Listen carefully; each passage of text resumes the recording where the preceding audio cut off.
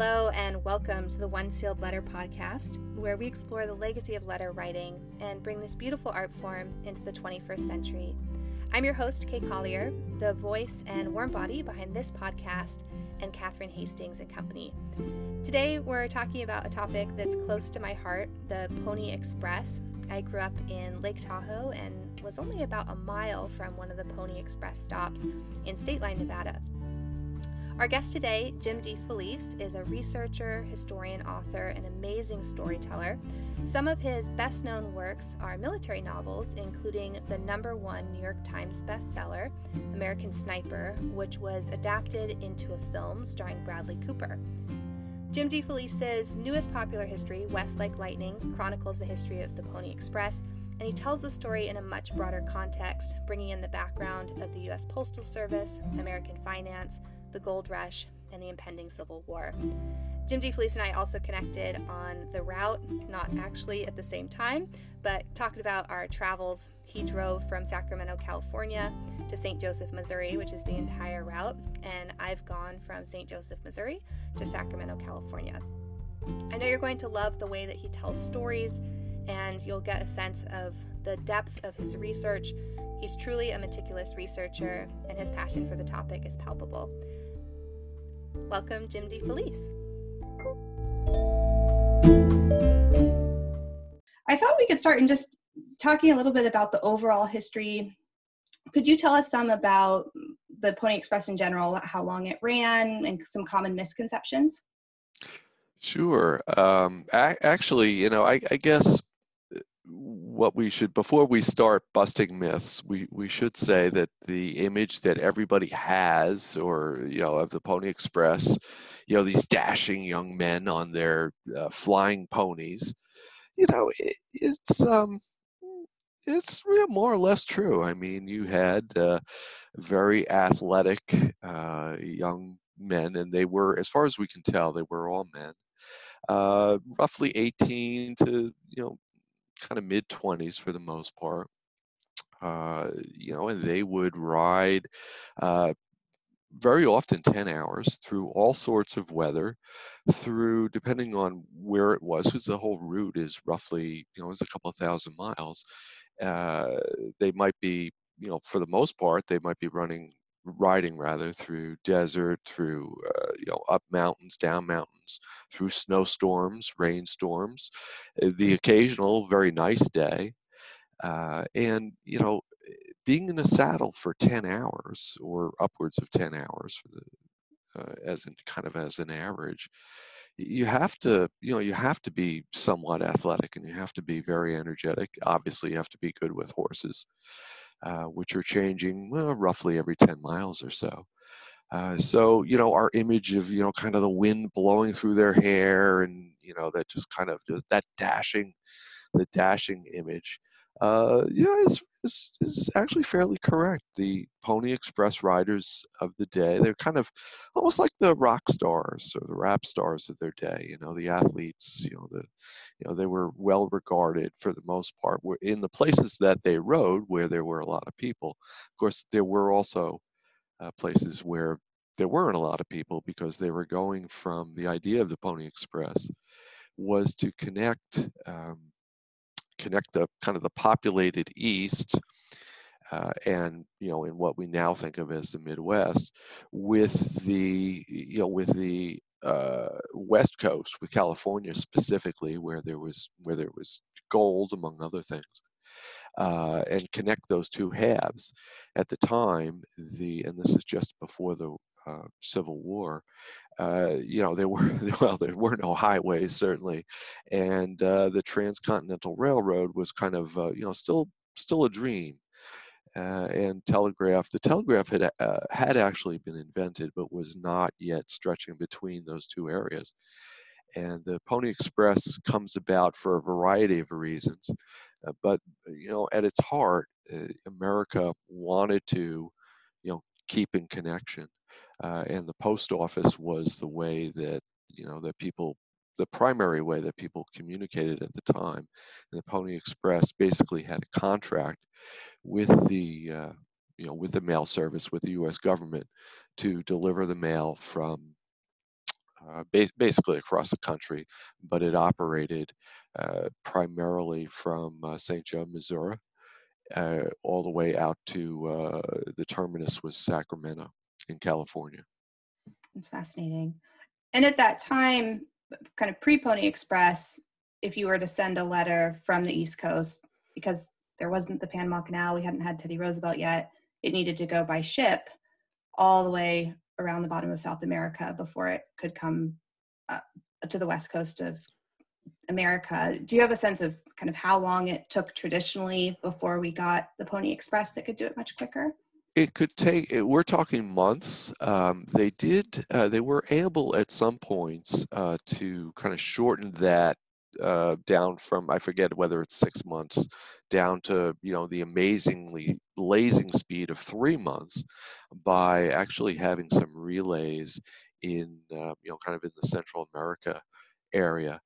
Where a steamer would stop at a port and then letters or packages or whatever was being delivered would get off, be driven across by coach to the other coast, and then taken up by packet or by a ship up to ports in California. But the whole idea that you could get information, that you could get a letter from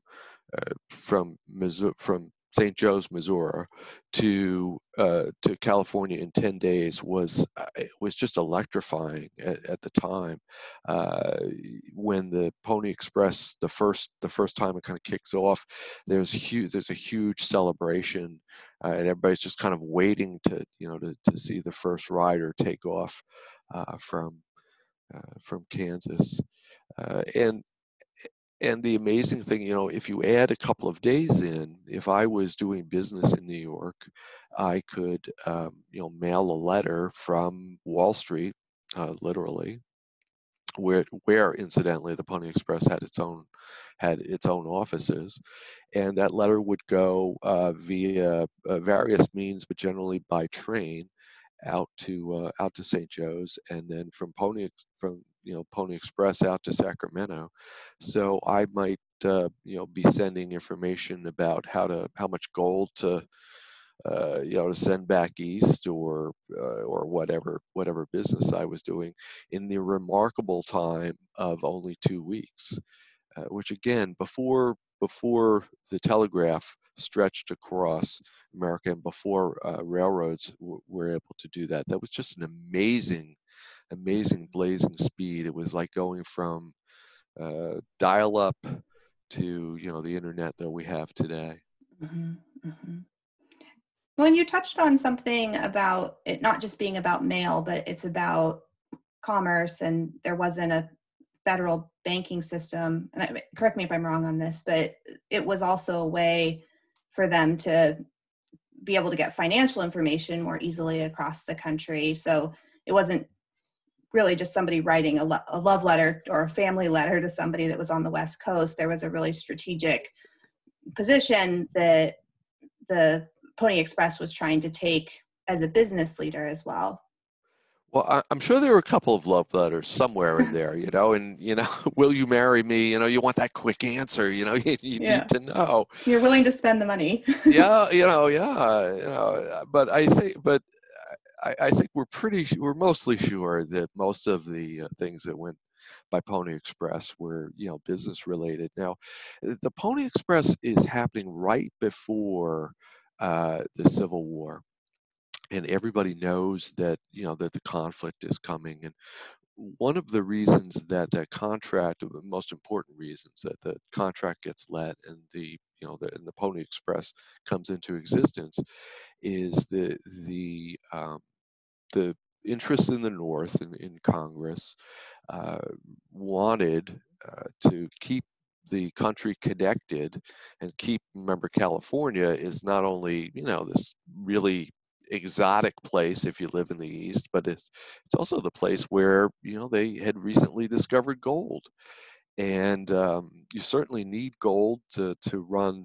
I mean, gold is real money in those days, and you certainly need gold to run the country, especially if you're thinking that there's going to be a conflict. So it's very important to have mail contracts. For the Pony, as important as the Pony Express is in our imagination, it's it's just one part of kind of the business of keeping the country connected, and one part of the business of the companies that actually ran it.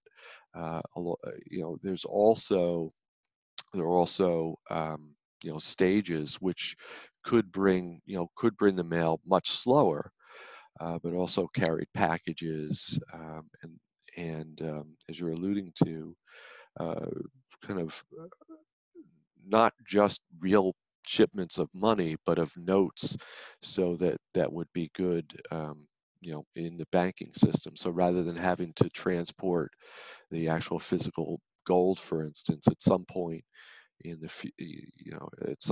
could transport a note that said this note is worth, let's say, $1,000, and the banking system would pick that up. And that was part of what uh, the guys that were responsible for the Pony Express, Alexander Majors, William Russell, and William Waddell. That's part of what they were aiming at. And it seems like kind of it's like, why would they do all this elaborate, organization with ponies and stagecoaches, and what are they all about? How can they make any money from doing that?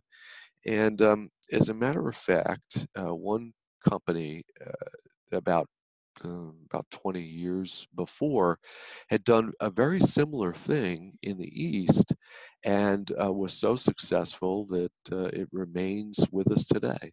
It's American Express, and we still have the credit cards.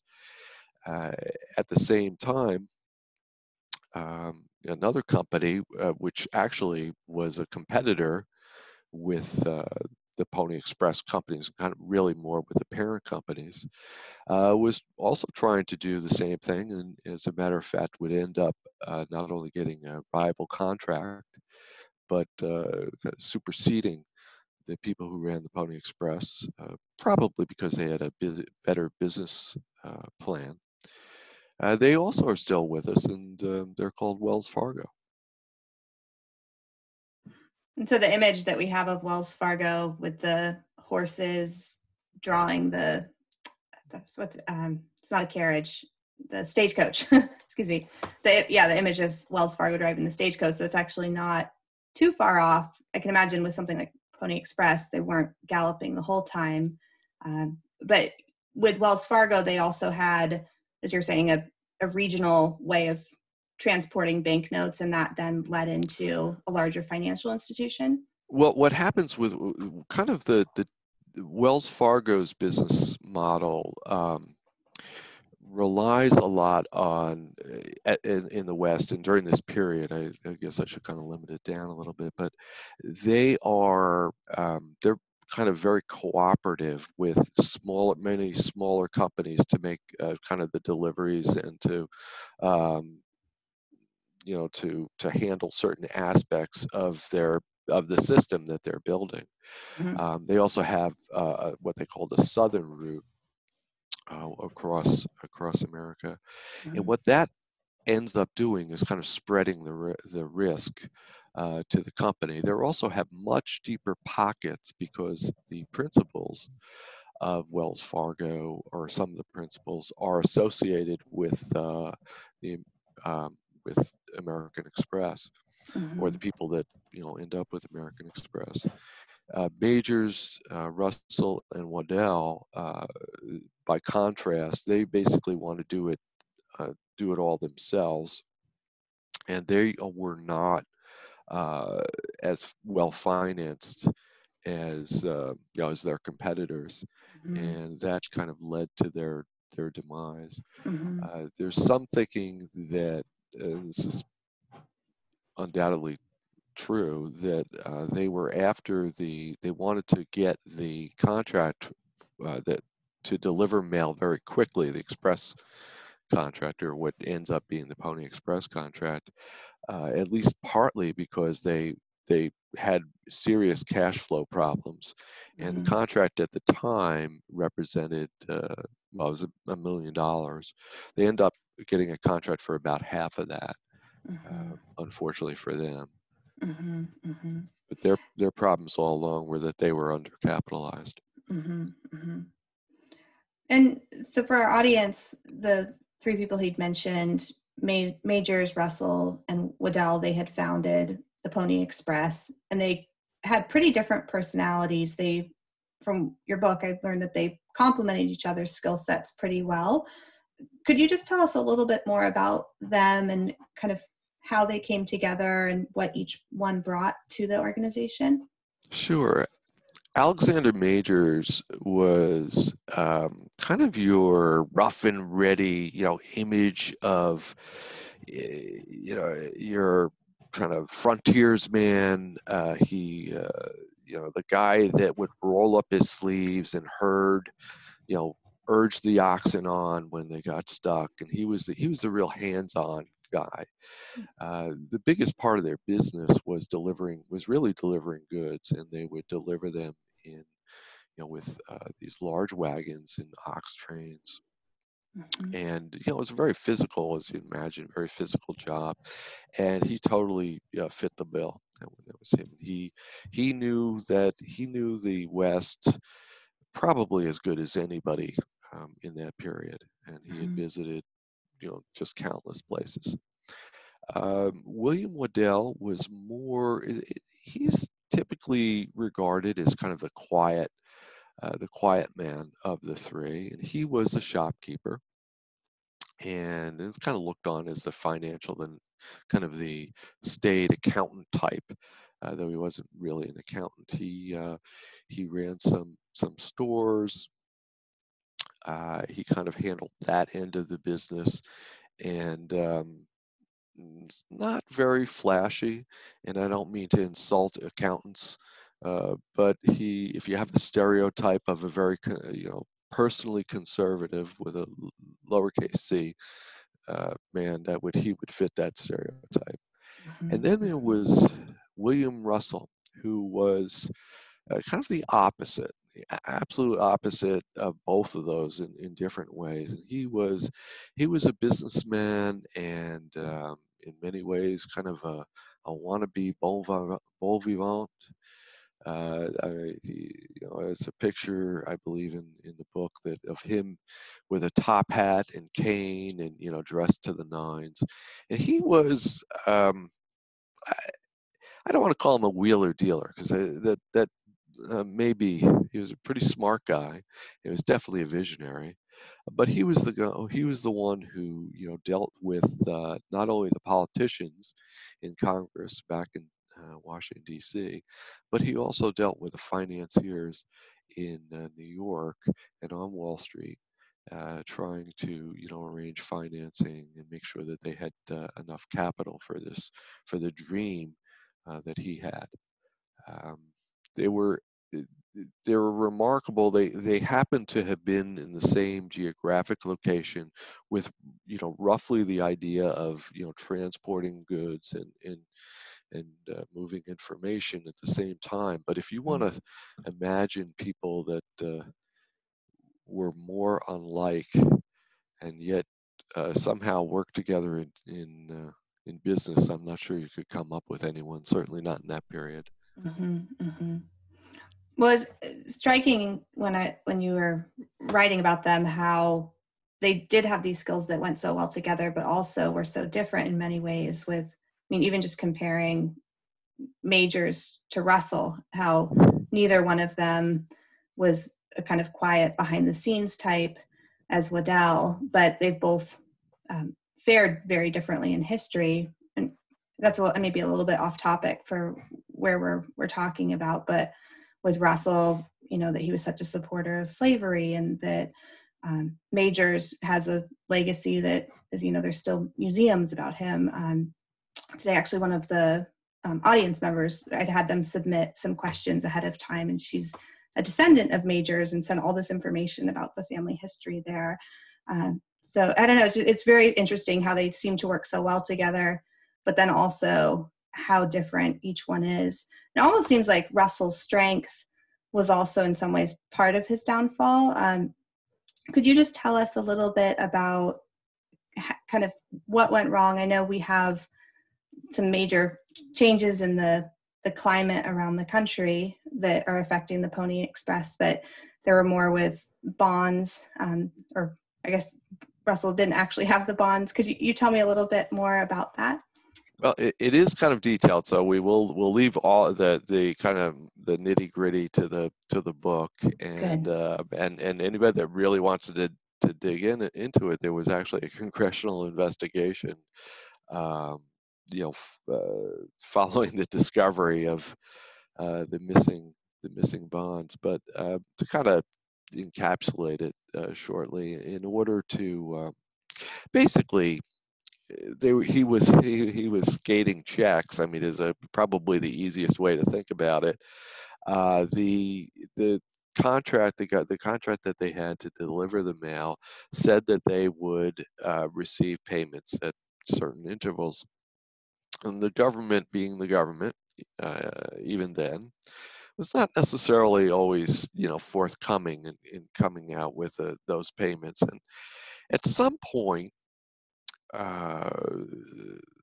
someone decided that, or he decided that he could get cash more quickly from the bankers in New York by proving that the contract was coming, and they did that, and then he ended up getting what, kind of in layman's terms, we'll call them promissory notes from the government. And he would take that to a banker and say, well, listen, I'll pay you if you give me $20,000 now. I'll give you $30,000 when I get this payment, and and so on. And that would have been great, I guess, had he not shown the same note to several different people. So it kind of almost like a little bit of a pyramiding his debt. And then at some point, things got so tight that he went kind of a step beyond there, and with someone who had access in the government to money, to bonds really, that belonged to Indian tribes, not to the U.S. government. He basically tried to do the same thing and came into with those bonds, which he came into possession of. And eventually the whole kind of house of cards fell when they had to make payments, or somebody asked where the bonds were, and they weren't where they were supposed to be. Yeah. And then kind of the whole house of cards that he had built, or he was trying to kind of skate along with, just kind of collapsed. Mm-hmm, mm-hmm. Thank you for explaining that so succinctly. I'm fumbling with my words of how to explain it, but that was very clear. And just from my notes, so he was arrested at the end of 1860, but the Pony Express started in spring 1860 and then went until November 1861.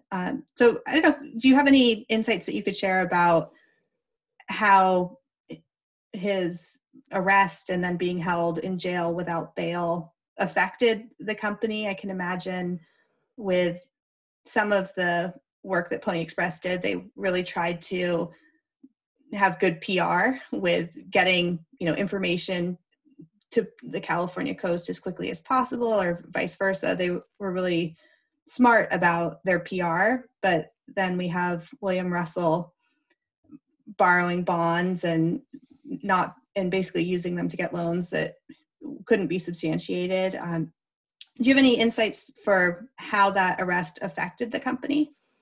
Well, the truth is, the company, and it wasn't just the Pony Express, but the Pony Express had always been seen as a loss leader for their bigger companies, and what happens when Russell, by the time Russell is arrested, the company is in such financial trouble that that they're not.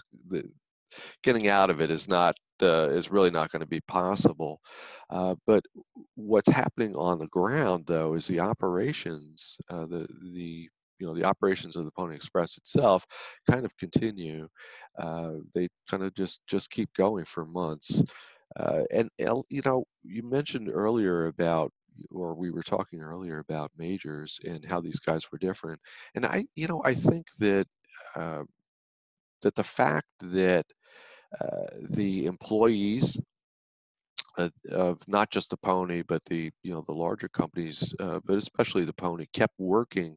Part of that was due to majors who had a lot of integrity and whom the station masters at least would have known personally, and also the importance that was attached to the job of getting the mail across. I mean, these are relatively young men, and they are taking their task very, very seriously.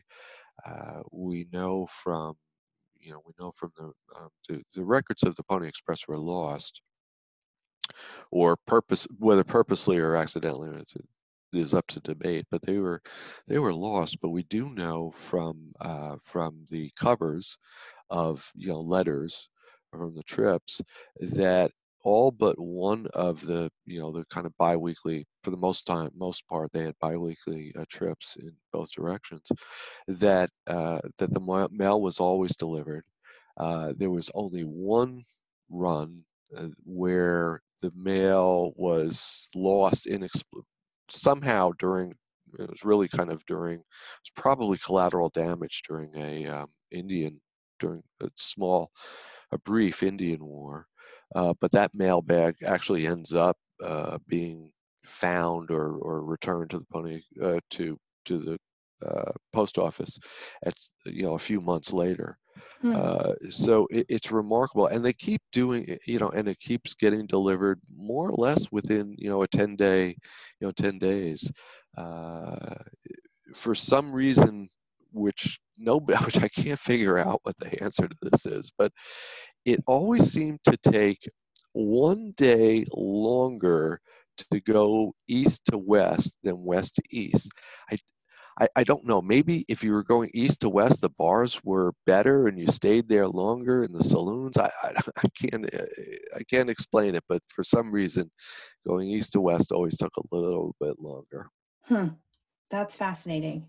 Yeah, I wonder what it was. I'm glad you brought up some of the culture around the Pony Express too. The oath that the riders took, I'll make sure to put in the show notes. A question I had about that, though, since we're talking about them possibly stopping at bars along the way, which they clearly would not have done. And I've heard that majors would occasionally show up in different parts of the West to kind of check that everything was going well. But in the oath, it was said that as long as they were an employee of Russell, Majors, and Waddell, that they wouldn't drink or use profane language or do anything ungentlemanly. On the other hand, though, they were also celebrities. So do you have any indication of what life was like when they were in Sacramento or when they were in St. Joe being celebrities? Were they then able to drink, or were they still needing to be not puritanical, but more acting like gentlemen? Or maybe they could do both. I don't know. Did you have any insights on that? Well, we're talking about a wide expanse, like a really large area. So anything we say, what we talk about in Kansas, for instance, which was relatively developed, compared to say Utah at the time, was just a territory, and is now Utah and Nevada. Obviously, it's going to be a few differences.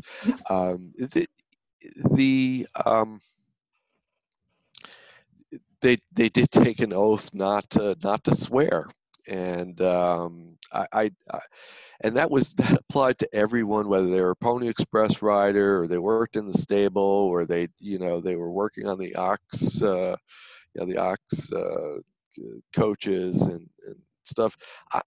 I don't know. That's very hard to imagine that they never cursed, and it's even harder to imagine that they didn't have a drink every now and then. But at least every now and then. Well, Yeah. the riders themselves, obviously, when they're specifically working, that is the horses are not moving at a full gallop, certainly, certainly not the whole time. But but it's something that you really, really have to concentrate on, and you have to be careful about. So they're certainly not stopping the party. Mm-hmm. And I would wager that the riders at least are pretty darn sober while they're going through.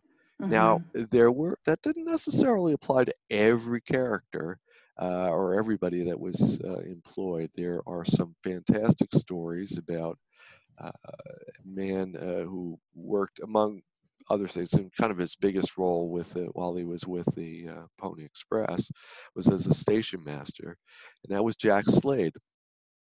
And Jack, we know a little bit of Jack, and people that are Mark Twain aficionados or like to dip into Mark Twain Mm-hmm. may have made the acquaintance of Jack, but it was said that he never he never met a bottle of whiskey that he didn't make his acquaintance with, and he was certainly an important employee of the Pony Express. So.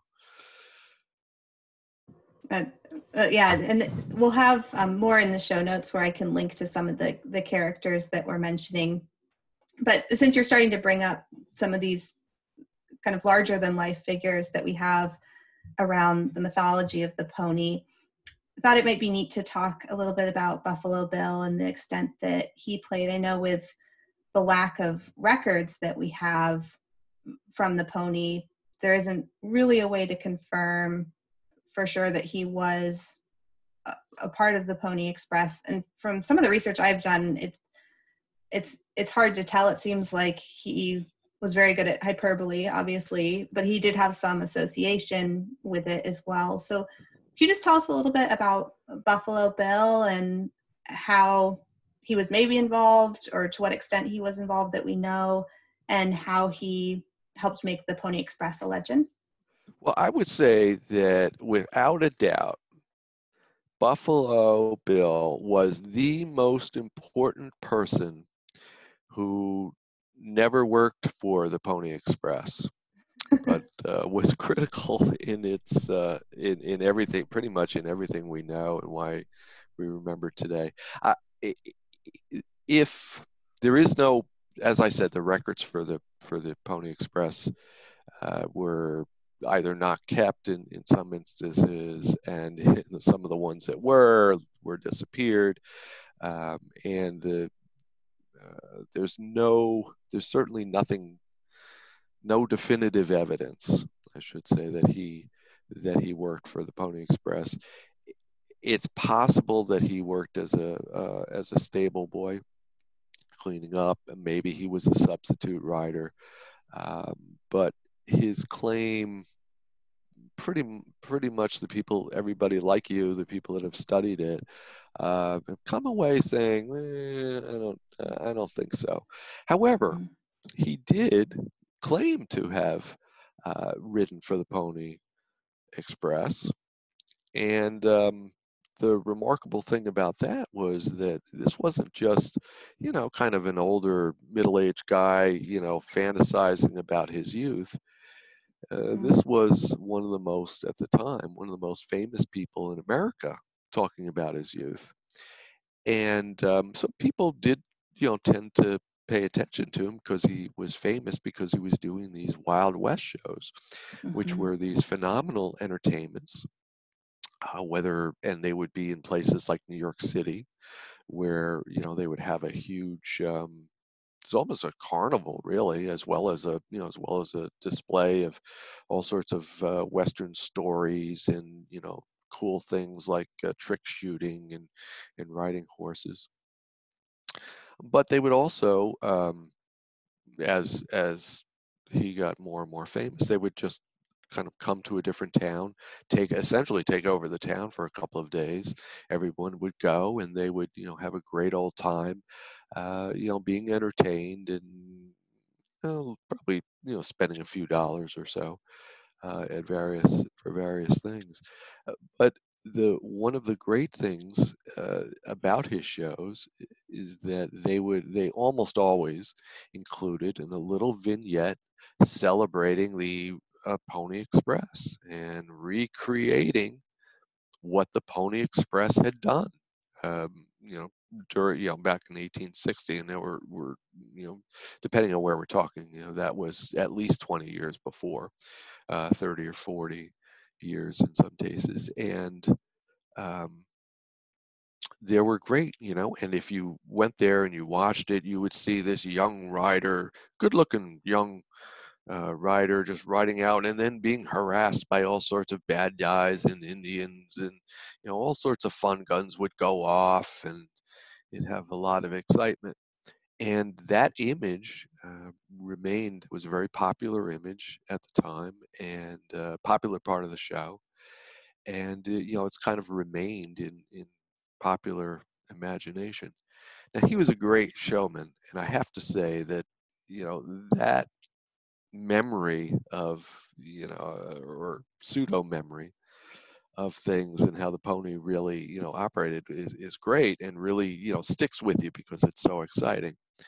Well, the reality is that, Native Americans really didn't, with the exception of that one Indian War, the Pyramid War, Native Americans really didn't bother the riders, and as far as we can tell, they weren't really harassed by bandits. They didn't carry money per se, so there really was very little reason to try to rob them, and they usually had the best horses, in the area. So if someone was going to bother them, rather than taking a gun, which some of them didn't even ride with, they would just kind of kick the horse, and all of a sudden they're gone.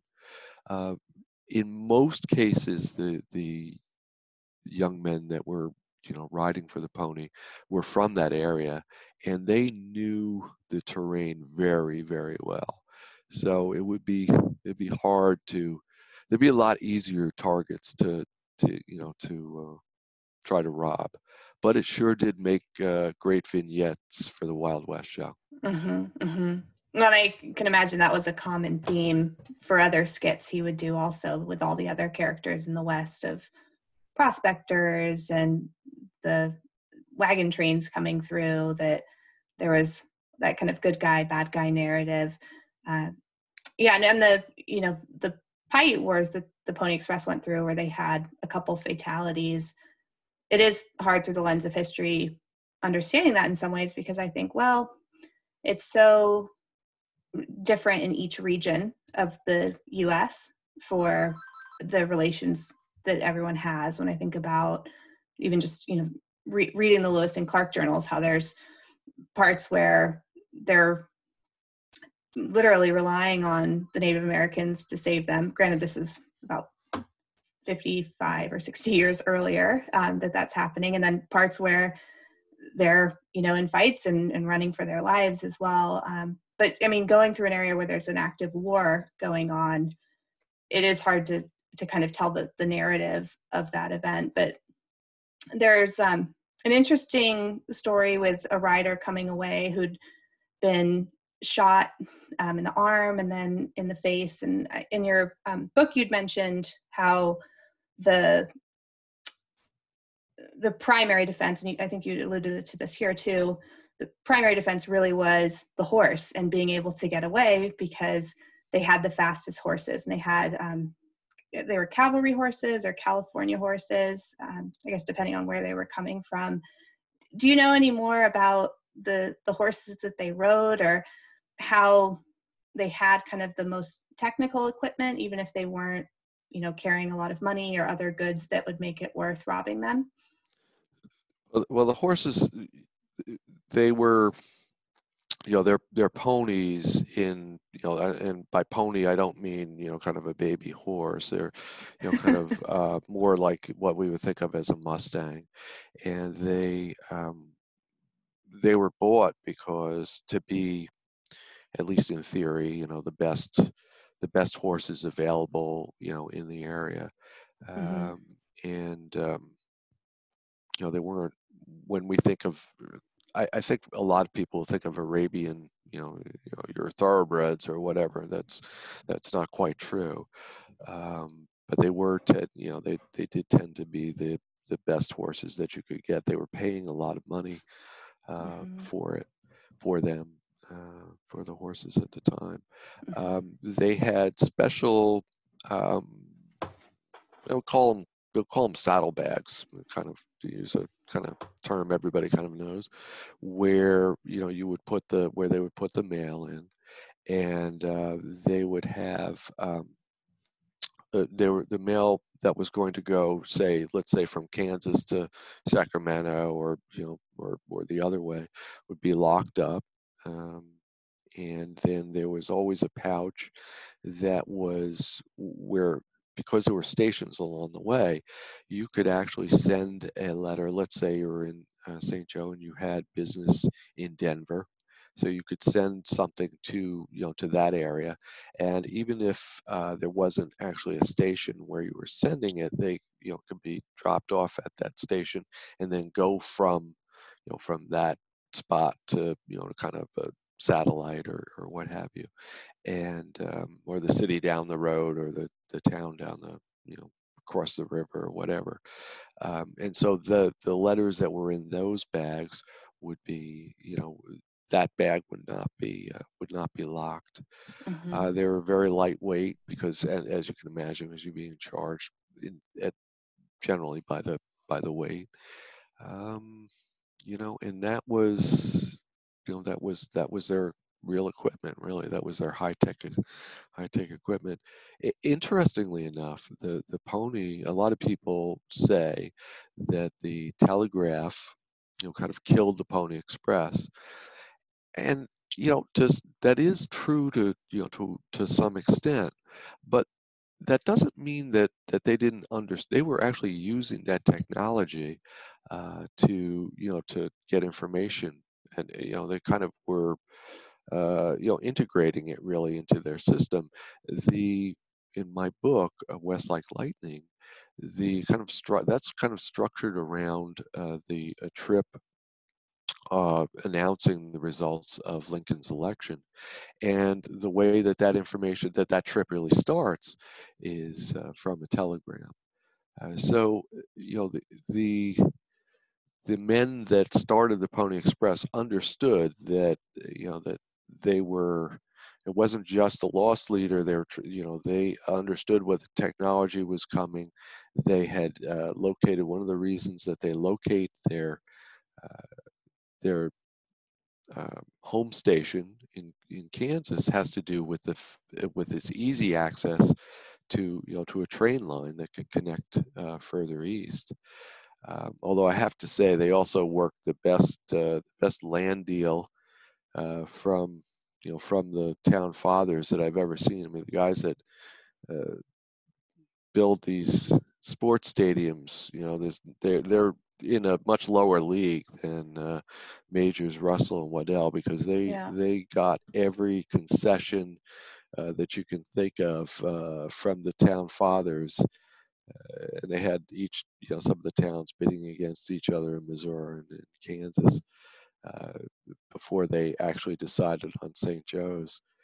And the interesting thing about St. Joe's is that, if you think about it, if you're going from east to west, or even west to east, and you're setting up for speed, you probably would set up on the closer side of the Missouri, of the river. The Missouri happens to Yeah. be there, not the far side. But if you get a much better deal from the people on the far side, well, what's a little trip across the river, right? So the guys that would leave, when they would leave St. Joe's, Mhm. they would rush down the hill, the big hill, from where they their headquarters and where they had the mail. And they'd rush down the hill and just breakneck speed, and you can imagine just the enormous speed of this horse and the rider and how psyched they are and how, and then you have, all the townspeople are out there, and I'll bet there's a young lady or two, maybe that might catch their fancy, and they're sure to, as they pass her, they're riding really, really quickly, and they race down, and then they have to wait for a boat, or maybe hopefully the boat is already waiting, and it kind of plotters across, and then then they're off again. So, Yeah, yeah. but they did get a great deal. I gotta Mhm. say that.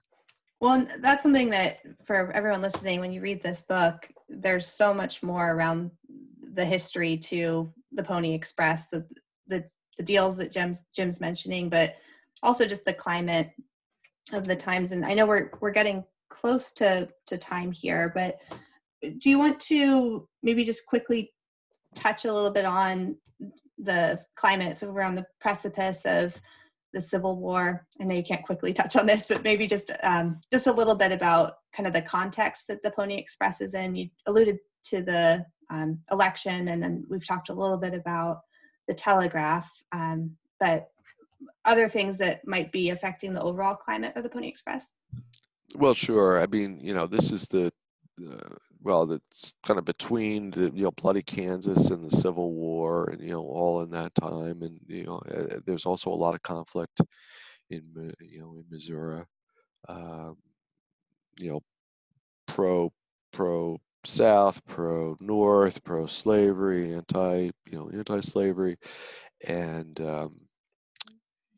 there's just a lot of conflict that's going on. At the same time, you have the northern interests in Congress wanting a connection with California and California's gold, and you have kind of the same thing really going on with the South, and we get into this a little bit in the book that there's kind of rival routes, and one of the reasons uh, that the Pony Express gets the contract to deliver the mail is because their route is going to go through the northern territories that the powers that be in Washington feel will still be part of the Union, as opposed to you know um, Wells Fargo, which has to make a much harder case that their route, for their route, which is further south. It's just a huge. I mean, like, the Civil War is a Civil War. It was the biggest, certainly the biggest event, in America's history in absolutely in the 19th century. The ramifications are still being felt.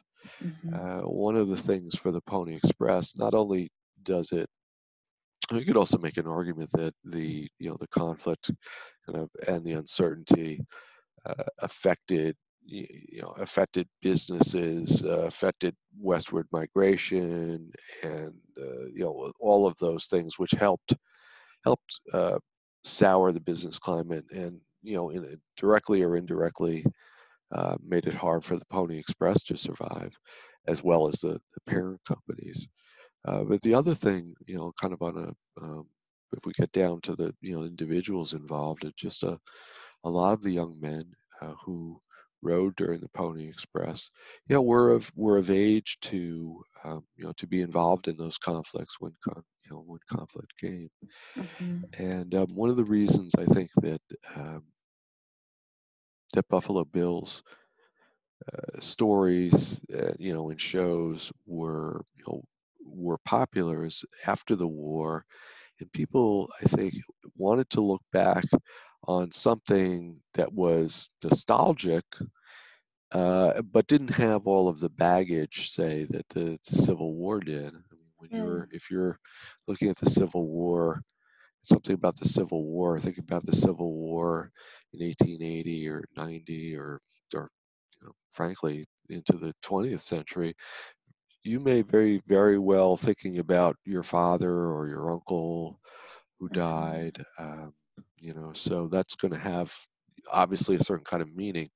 Whereas with the Pony Express, oh yeah, that was great. It was exciting to, man against nature, or man and horse against nature.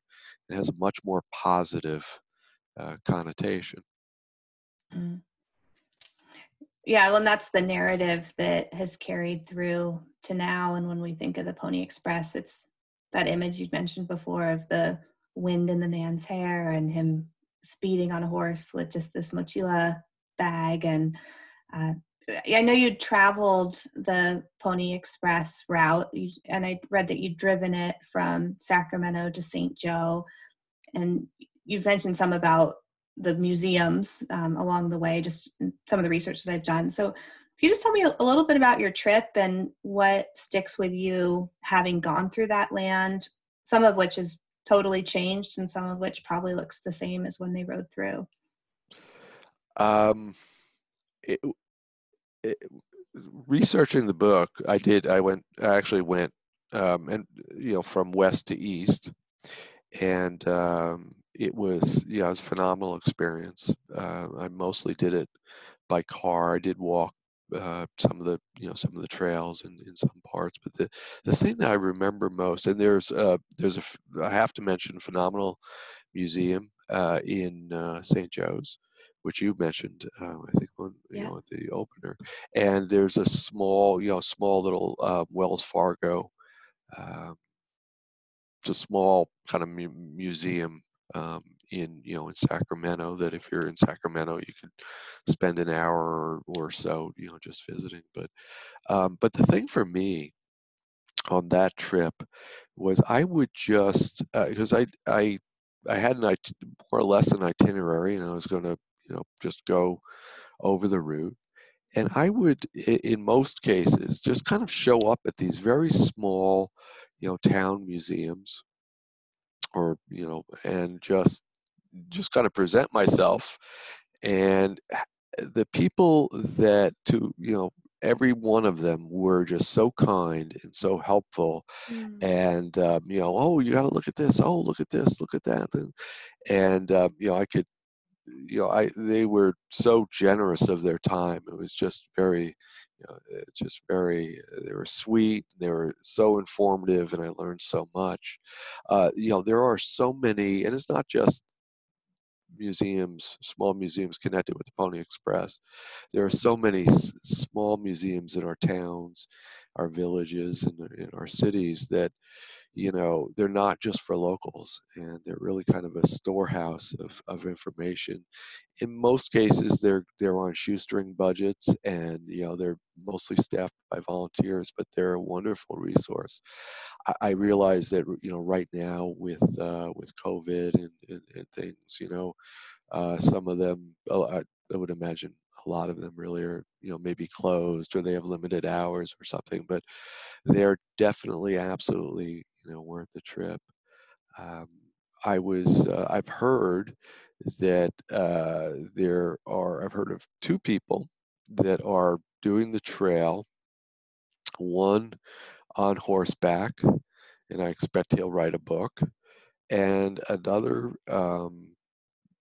person, I believe she's riding the trail on a bicycle, and I think she's going to have, now I don't know how much the virus has played with people's plans, but I think that she's going to be posting blog entries as she goes, Mm-hmm. which is kind of a backwards way of leading into the fact that there's actually a lot of resources available on the web, including very, very good maps of the original route.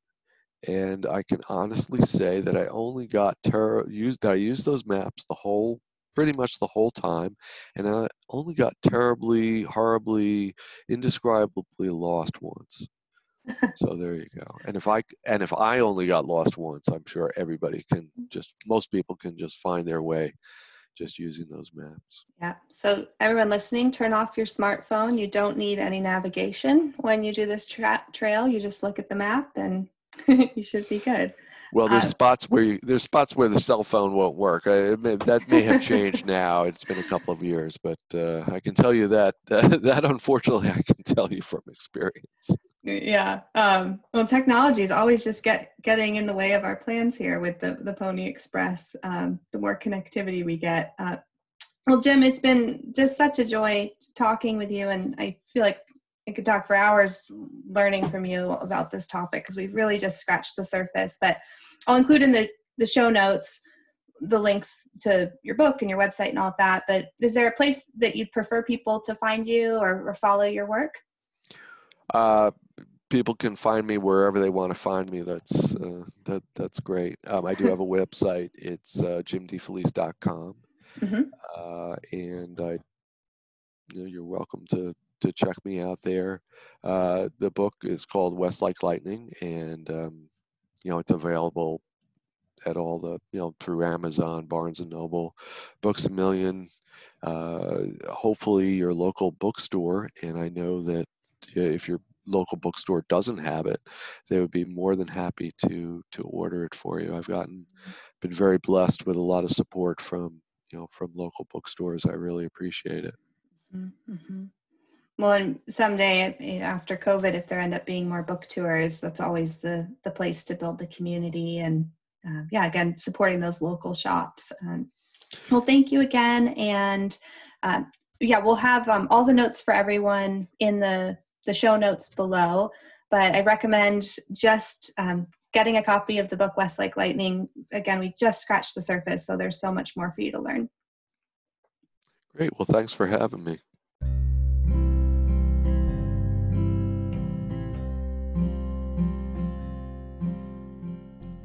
Once again, I'd like to thank Jim DeFelice for joining us on the podcast today and sharing so generously from his research about the Pony Express.